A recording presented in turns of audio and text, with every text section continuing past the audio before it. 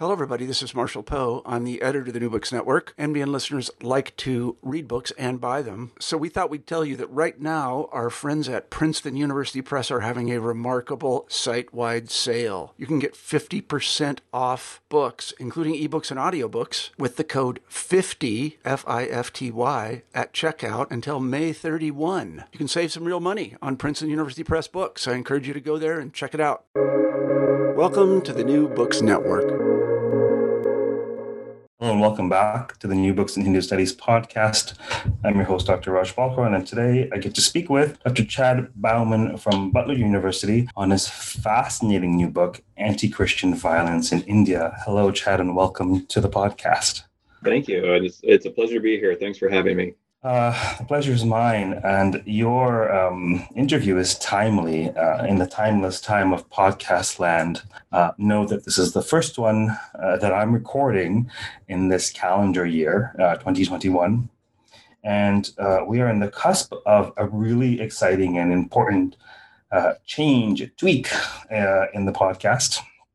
It may be official already by the time you hear this, but nothing is changing except the title of the podcast. Rather than New Books in Hindu Studies, this will now henceforth be known as the New Books in Indian Religions podcast. And if you're wondering why, listen to this podcast and you'll understand that there's so much going on in what we call India and South Asia that can't quite fit into Hinduism, right? And so we've had Jainism studies on this podcast. Today we're having a study on the relationship between Christianity and Hinduism within India. And the frame Indian religions is being implemented for the sake of inclusion. But nothing else will change except it'll afford me the opportunity to invite a broader range of scholars on the podcast. So, Chad, you're the first one under this umbrella. How do you feel? That's a little daunting. Daunting. I think he means honored and excited, but either way. Of course, that's exactly what I mean. Yeah. Yeah. So, how did you come about writing a book called Anti-Christian Violence in India? Tell us about that journey. Yeah, it's as academic trajectories go and research trajectories go, it was somewhat accidental. It's kind of the development of a research project that was planned in some ways and in other ways was just kind of the way things went. So I did my dissertation on the colonial interaction of Hindus and Christians in the state of Chhattisgarh. And that research took me right up to the year 1947, independence. And in that year, tensions were beginning to rise in the region between Hindus and Christians. And so I began to wonder, what was going on, because Hindu-Christian conflict, Hindu-Christian violence has not always been a feature of the relations between Hindus and Christians in India. So it was sort of a natural progression from the research that took me right up until 1947 to research that went beyond 1947. And I became really fascinated with this question of why Hindus and Christians were beginning to conflict with one another and why violence between them was beginning to rise.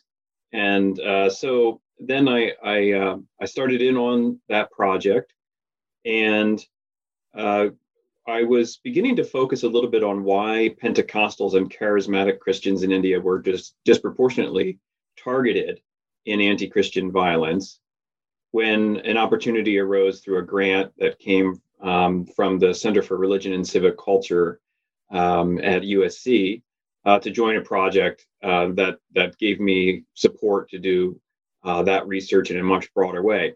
And that led then to the book I did before this one, Pentecostalism, Proselytization, and Anti-Christian Violence in India, which is a more specific book looking at the more specific question of the disproportionate targeting of Pentecostals in that violence. But it also allowed me to gather the data for this second, more general book, which is really just an investigation of why today there is conflict between Hindus and Christians and why there is anti-Christian violence. So when you say gather the data for this book, do you want to school me on what you've looked at? And also you mentioned at the outset that this is fairly recent. And so do you want to talk about perhaps, I think you mentioned in your book that 1982 is the first real example of this. So maybe you could talk about the when and the what you're looking at in your book. Sure.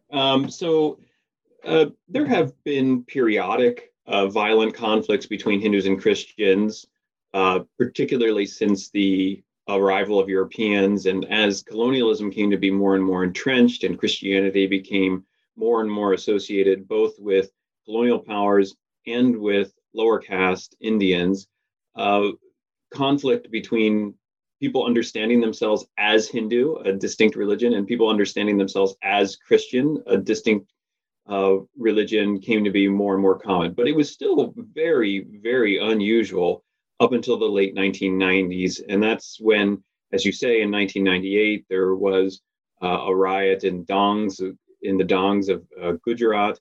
And it wasn't nearly as bad as the more recent riots in Kandhamal, Odisha in 2007 and 2008, but it did mark a kind of turning point in history.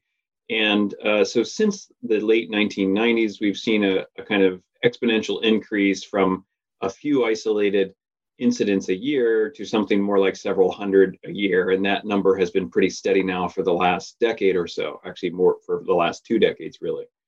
So that's the sort of when. The how of the data collection.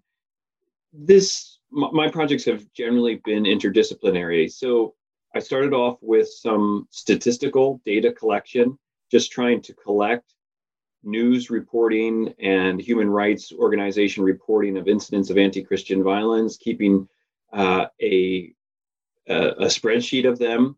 I have an extensive spreadsheet for the years 2007 and 2008. And then doing some statistical work to see what kind of correlations that one can find between incidents of violence and, say, the party in power in a state, economic issues in the state, economic competition, economic disparity, the extent to which people are employed or unemployed, gender ratio, all kinds of things like this, the things that people who look at violence and conflict tend to look at. I did that work with a colleague of mine, Tamara Leach, who's the numbers person who knows this kind of research much better than me, but it did allow me to look in a more sociological or statistical way at what was going on and try to develop some sort of theses.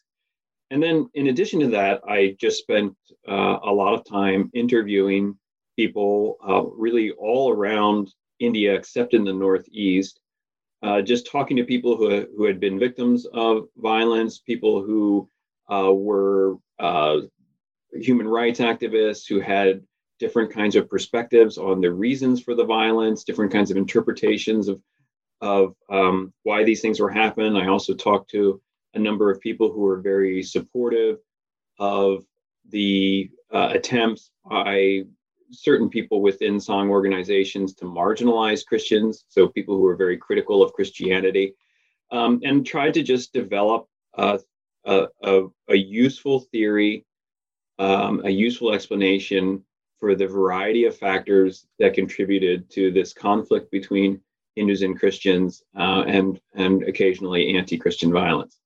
And so then, to what do you attribute this violence? Well, that's a difficult and maybe, I don't know if you want the short answer or the long answer. I really set about in this book to write a more complicated, to tell a more complicated story about anti-Christian violence than is usually told. So one of the ways I did that was by trying to ratchet down the rhetoric, perpetuating neither the crassest of the Sangh's critiques of Christianity, nor the crassest, most exaggerated and shrill accounts of anti-Christian violence that we often get from Christian advocacy groups. I also set about, right from the beginning to acknowledge and even emphasize from the first paragraph of the book that anti-Christian violence and Hindu-Christian conflict in India also affects Hindus in very real and negative ways. And of course, one of the central incidents in the round of riots that happened in Orissa in 2007 and 2008 was the assassination of a controversial but very beloved Hindu Swami Lakshmananda Saraswati, along with several of his supporters. And so I tried to tell a story here that was attentive to all of the kind of suffering that was involved here and didn't fall into the trap, of atrocity literature that just kind of looks only at things from one perspective. But in terms of my explanation for why we have anti-Christian violence in India, I really tried to resist unicausal explanations. I was inspired here by the work of Mark Taylor, who talks about the webbiness of all social phenomena, how things are connected through different kind of social and technological and human and cultural networks, and by Arjun Upadhyay and his insistence that what he calls the geography of anger is always the spatial outcome of interactions between faraway events and proximate fears. That's what he talks about. So I wanted to resist explanations that focused exclusively on one factor: politics, economics, the provocation of proselytization, anti-Dalit prejudice, etc.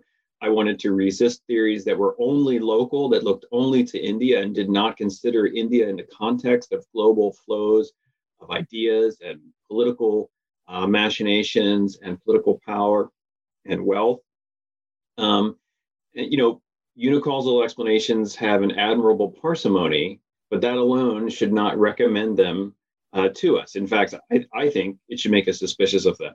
So I then, because of this desire to resist unicausal explanations, I adopted a constructivist approach to anti-Christian violence, because I think it allows us to be more attentive to this complexity. And here's what I mean when I say constructivist. First, just the literal meaning of the term.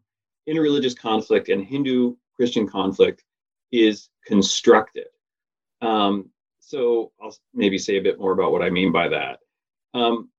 Constructivism as an approach to interreligious conflict or to conflict in general accepts the best insights of instrumentalist theories, which focus on material self-interest, and the best instincts of essentialist theories, which focus on culture.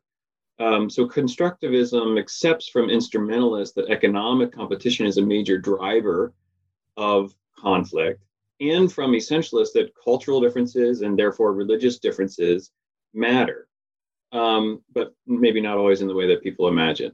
But constructivists also take note that neither the instrumentalist nor the essentialist theory can fully account for why people conflict. So you could say lots of people are in economic conflict. Lots of people have different religious and cultural characteristics, and yet they don't always come to conflict. So constructivists want to ask the question, why here and why now? And that requires attention to history. So the second thing that I think is distinctive about the constructive approach is this attention to history, to try to answer the question, why here and why now? And of course, a full chapter in this book is given to what's called the prehistory of Hindu-Christian conflict. That is, there was a millennium of time in which there were Christians in India who did not conceive of themselves as a religious community we might call Christian against a religious community we might call Hindu, and such that Hindus, quote unquote, and Christians were not conflicting in any way we would consider a kind of religious conflict. 1,000 years.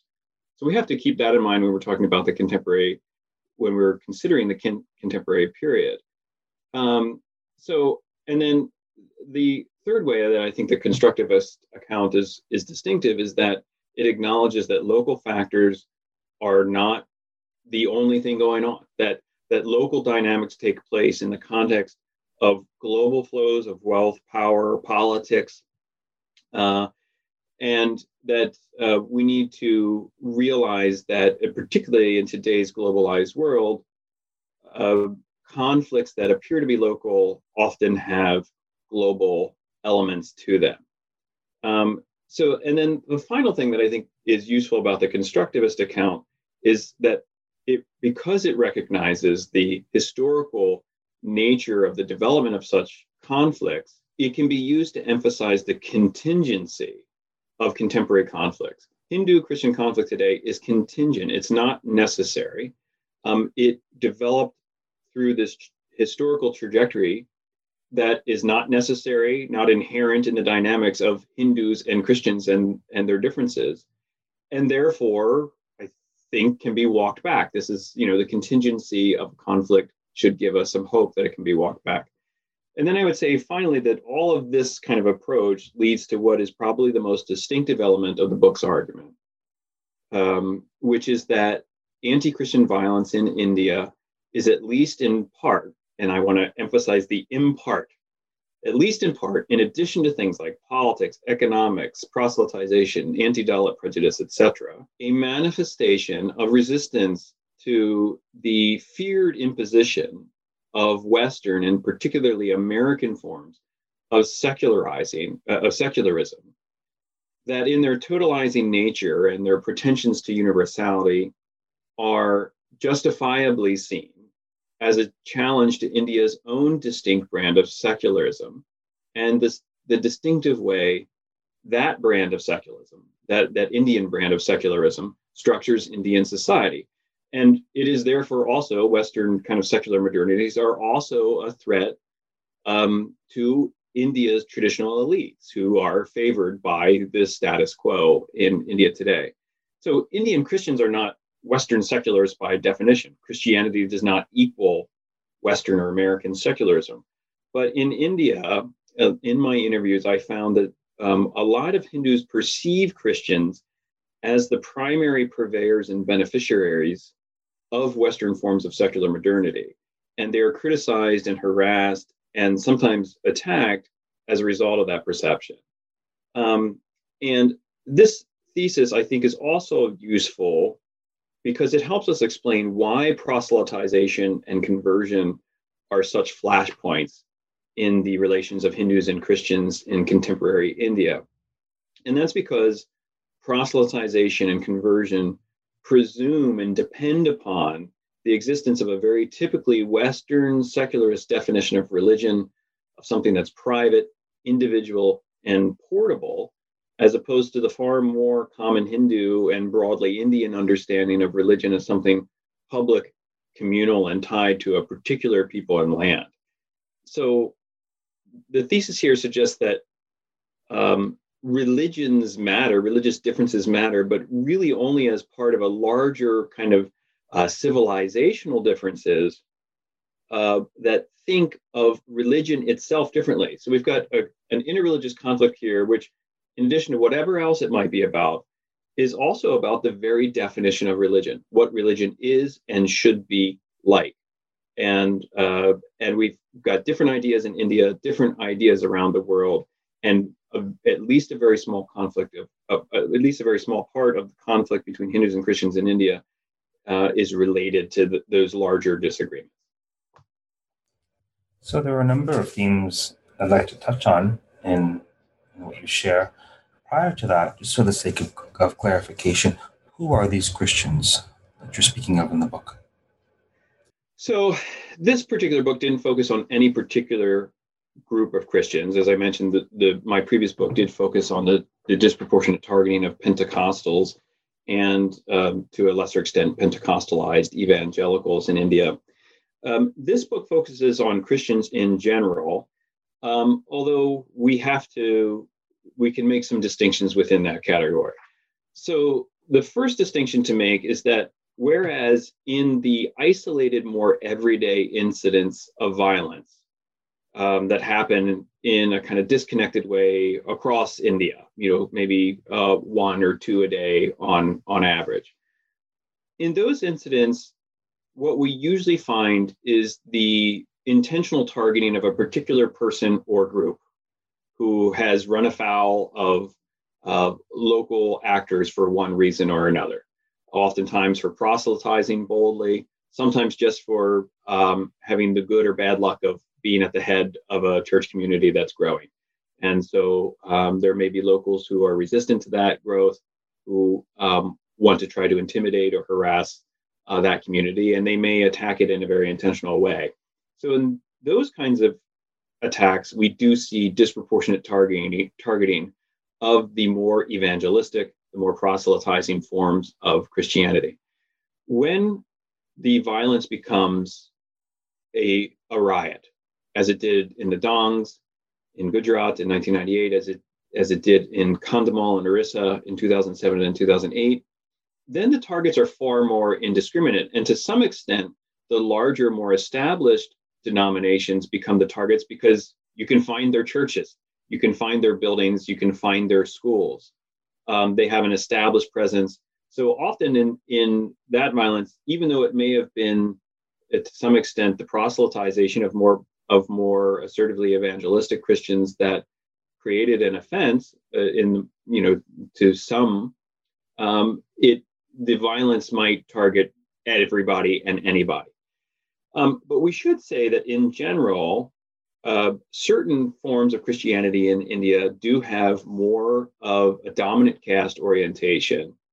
And because of that dominant caste orientation, have tended to be somewhat, have tended to be perceived as somewhat more thoroughly Indianized and more Indian, and have tended to be left alone. So the St. Thomas Christians in Kerala and other parts of southern India are often perceived as a dominant caste community.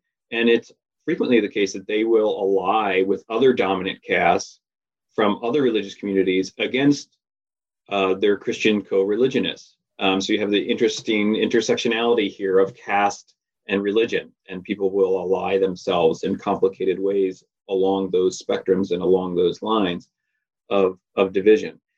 Similarly, some of the more established Protestant and Catholic communities in India have been far less evangelistic. Their missionary impulse is expressed largely through social service, and they tend not as frequently to provoke a kind of reactionary response because they are not growing in the same way, and because they are not sort of out in the streets proselytizing or criticizing other religions. So there are some divisions within Christianity, and in fact, those more established Indian Christian communities, the St. Thomas Christians, the Catholic Christians, some of the more established Protestant Christian communities, they do often tend to leave their Pentecostal and evangelical co-religionists hanging high and dry in times of conflict because they want to separate themselves from them. And in some ways, they do blame those other forms of Christianity for provoking the conflict that sometimes ends up targeting and negatively affecting all Christians. What role does race play, if any, in this conflict? I don't think that race plays a particularly prominent role. There are regional differences that play into this. Southern Indian Christians, for example, are so numerous that they often move into the North Indian areas and start proselytizing, and they're seen as foreign missionaries. So you have these sort of Kerala Christians or Tamil Christians moving into Gujarat and proselytizing among Gujaratis, and the Gujaratis perceive them as somehow foreign, right? So there are these regional differences. The same with the Northeast and the rest of India.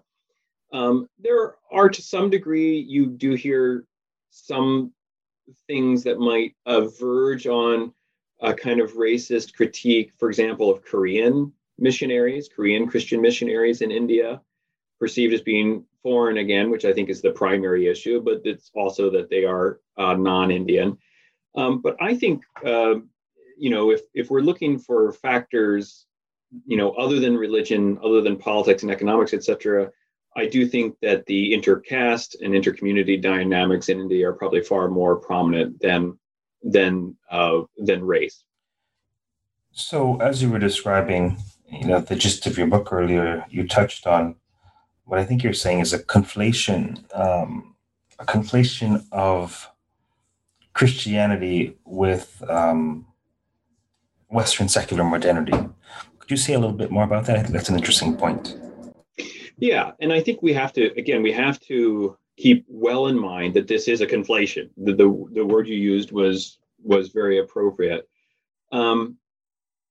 The argument here is not that Christianity is inextricably connected to Western secular modernities. And I try all the time to put that in the plural to acknowledge, of course, that there is a great deal of variety among forms of secularism, even just in Europe and North America.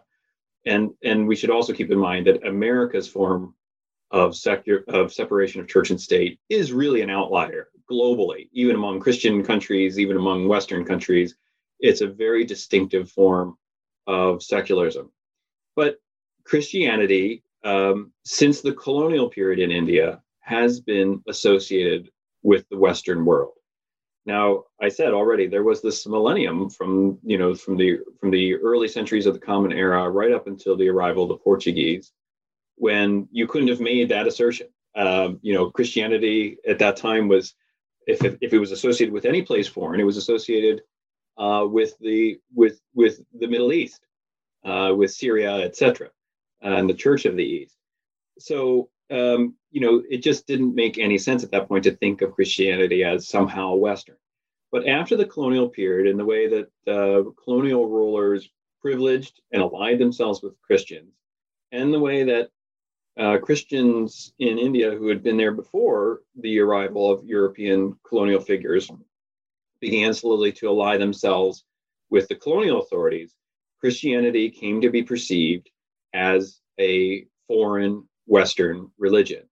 And of course, the lands in which Christianity predominated were, until at least the beginning of the 20th century, predominantly Western lands. That's shifted now, of course, but in terms of who the world thinks of as Christian, that's still, despite the statistics, still a kind of North European or a North American. So there is this long association of Christianity with colonialism, and there is this long suspicion, at least since the colonial period in India, that Christians in India have divided loyalties, and that they're really loyal to their kind of Western overlords, and that assertion is based in part on the fact that there has been long historical financial support for missions, Christian missions in India that comes from the West, as well as the fact that there is continuing charity and support for Christianity in contemporary India.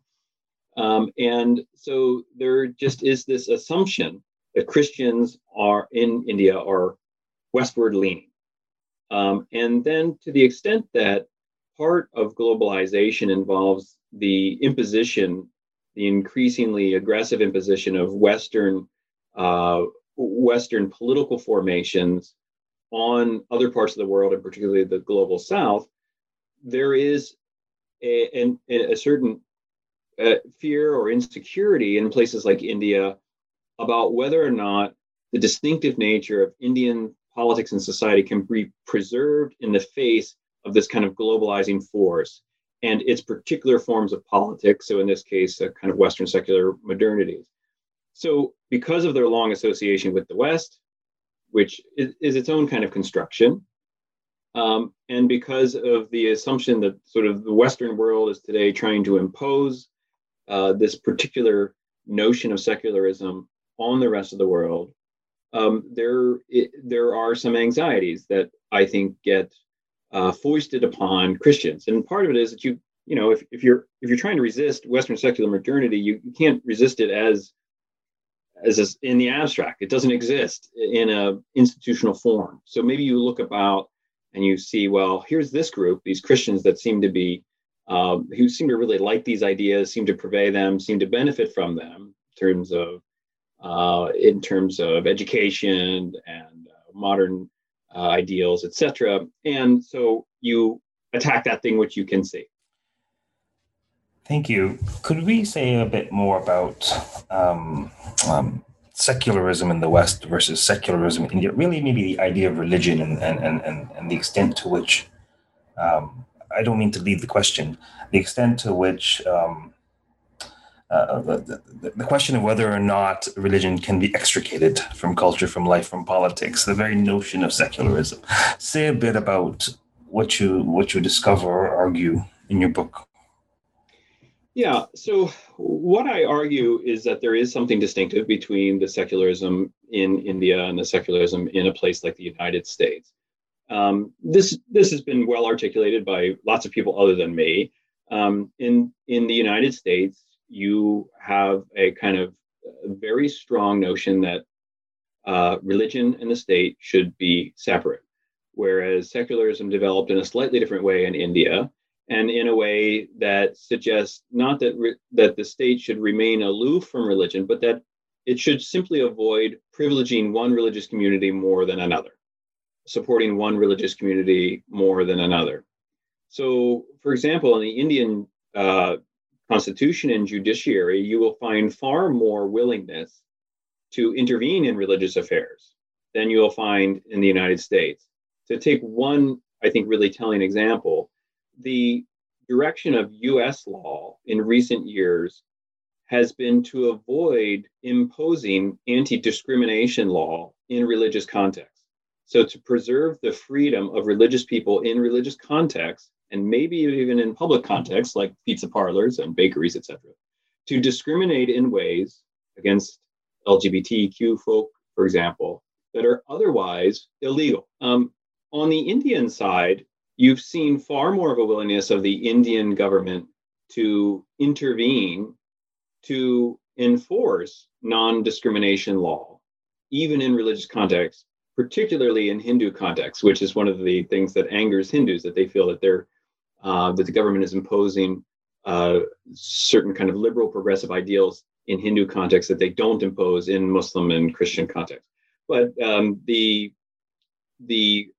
conflict and the controversy of the Sabrimala temple in the last couple of years is a good example of this, where the government has sort of weighed in to say that you cannot, even for religious reasons, disallow the attendance of women of a certain age at your temple, because that runs afoul of anti-gender discrimination laws.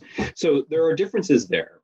But there's also differences, as you alluded to, and as I talk about in the book, between the conception of religion that informs these ideas of secularism. So everyone knows that in the sort of post-Enlightenment Western world, there was this movement to understand religion as a private thing that could be easily separated from politics, from economics, and from government. That was not the case in the pre-Enlightenment world. Of course, in the sort of Middle Ages, Catholicism and government were all kind of mixed up with each other. But in the post-Enlightenment world, there was that move to separate those two.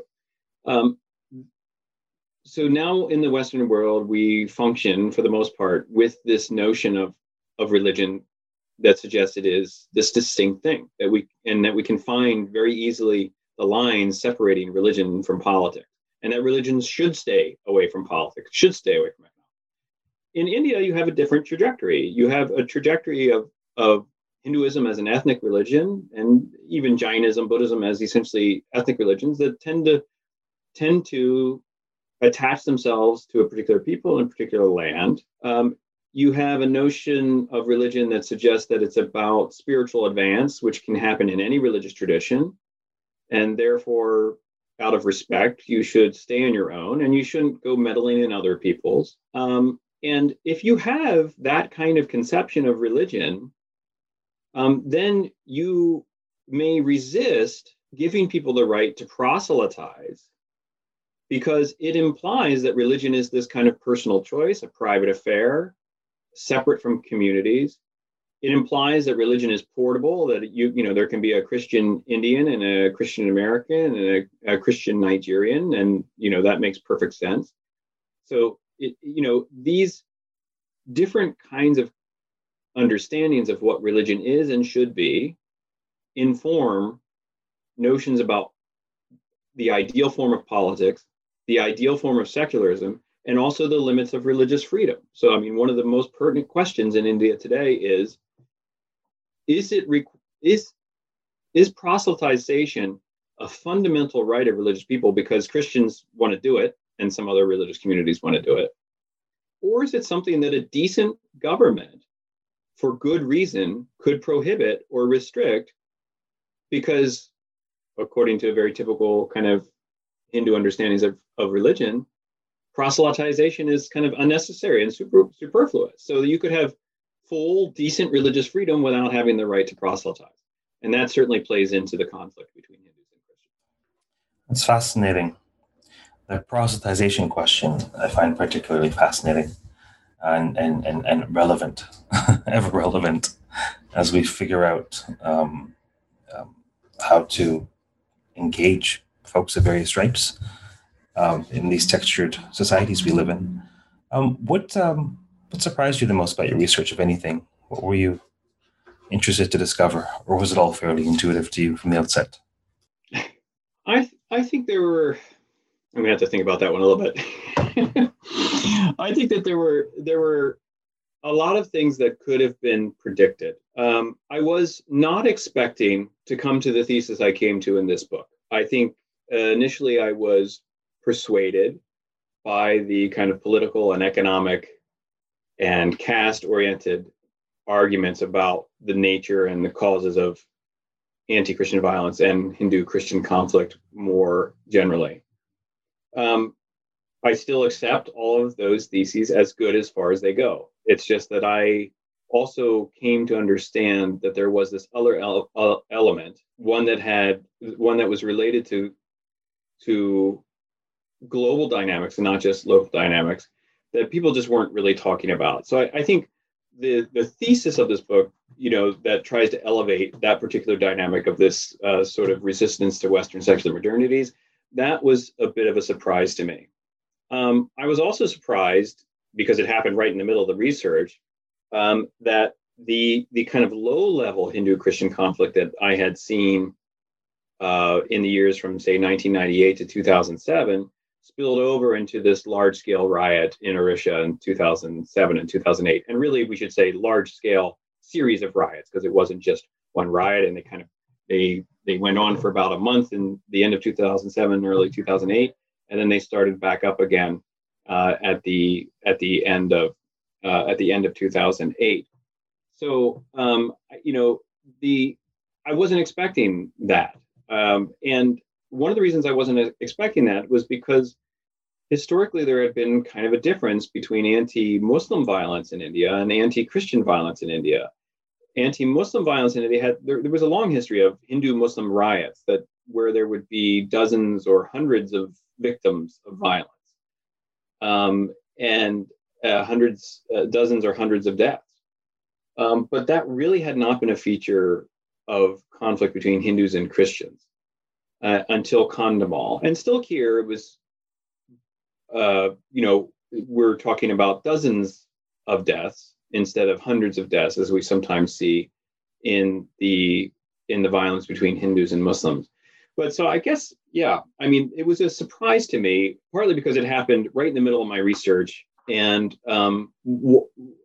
at a time when I was really focusing on these isolated kind of everyday incidents of violence against Christians. I just didn't expect there to ever be that kind of large-scale riot violence like we saw in Orissa in 2007 and 2008. So I would say those are the two main things that really surprised me.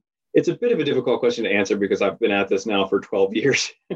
And, it's hard to think back to the moments when I first realized something was out of the ordinary, as something that I didn't expect. At this point, it all seems kind of expected. Was there anything else about the book you hoped we touch on? No, I think that's it. I mean, what I would say about the book is that it is a sincere attempt to write a book that makes arguments that can be heard by both parties in Hindu-Christian conflict. It's an attempt to acknowledge and pay attention to some of the grievances that Hindus have about Christianity and some of the grievances that Indians more generally have about their place in the world and about their interactions with the Western world, on the one hand.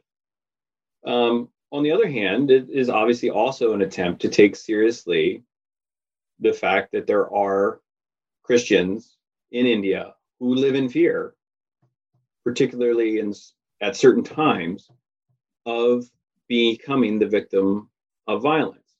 And that's a problem that any Indian and any member of the international community should be concerned about. I also tried really hard in the book to contextualize and clarify the scope of the problem. I think one additional surprise in doing this research was realizing when I did a per capita analysis that the number of incidents of anti-Christian violence in India in any given year, so let's say on a given year there might be 300, is again per capita in terms of the number of Indians, fewer than the number of hate crimes recorded in America by the FBI against Muslims, again per capita, and far fewer per capita than the number of hate crimes registered against Jewish people in the United States in any given year. So this is not a book which is meant to draw attention to how things are so horrible in India.